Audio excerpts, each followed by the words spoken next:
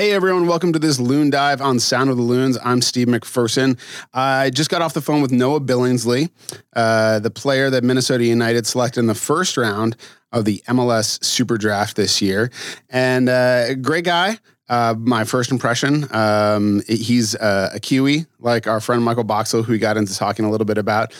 Big guy, 6'2", I believe, mostly plays right back. That's what he's been playing. He started as a forward and recently transitioned a couple years ago in terms of playing that defender role. Had a nice little conversation, and we're going to present it here so you can get to know him a little better yourselves. Noah Billingsley, welcome to Minnesota United. How does it feel? It's an amazing feeling, yeah. Such a great club. I've got a fellow Kiwi there as well. But yeah, I'm absolutely buzzing. Yeah.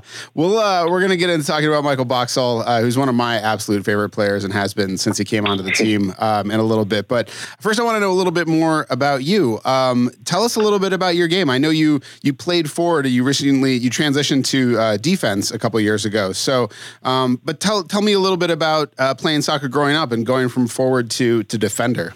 So growing up, I played a bunch of sports and then fell in love with soccer.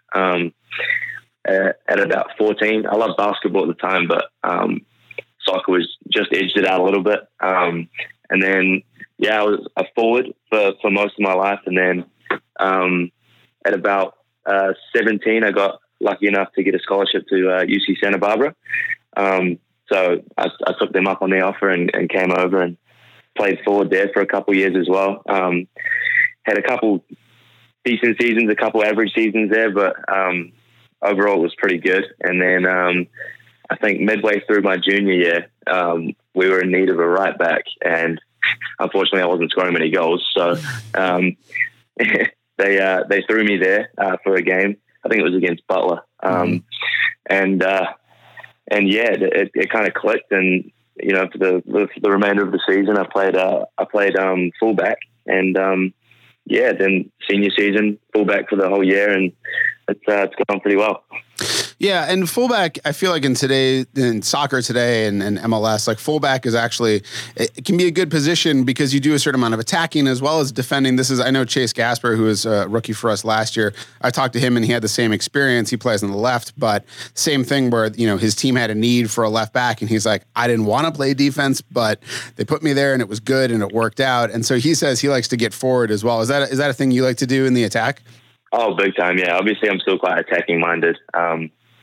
It's still I probably still prefer attacking than defending, to be honest. But as a fullback, especially in the modern game, and especially in the MLS, I think you're seeing fullbacks get much higher, and they're becoming more of an integral role in the attack. So I think it just works. Obviously, I'm not like a little shifty midfielder kind of guy. I'm quite big and physical, so running up and down the outside flank just kind of works for me. Nice.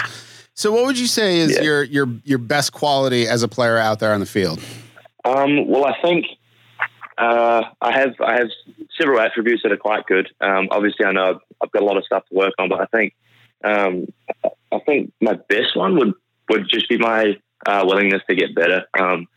Obviously, being thrown into defense was quite big at the time for me. I'd never played there before, but I worked pretty hard at it, and it's paid off so far. So I think just my work ethic probably. Yeah. Mm-hmm.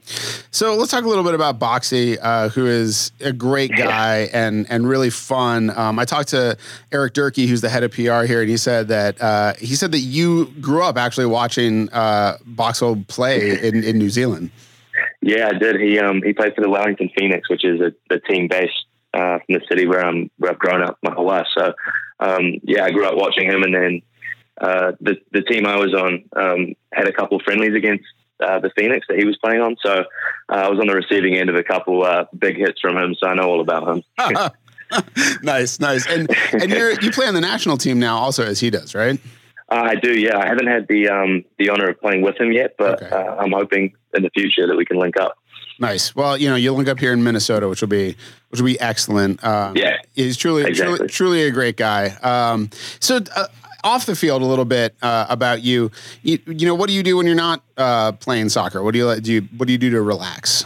That's a good question. I think obviously soccer is, so full on sometimes, and even off the field, there's a bunch of logistical things you're always having to figure out. So when I'm not playing, I quite like to just, chill out, see my friends, listen to music, whatever I can do to kind of, take my mind off it a little bit and just kind of relax me.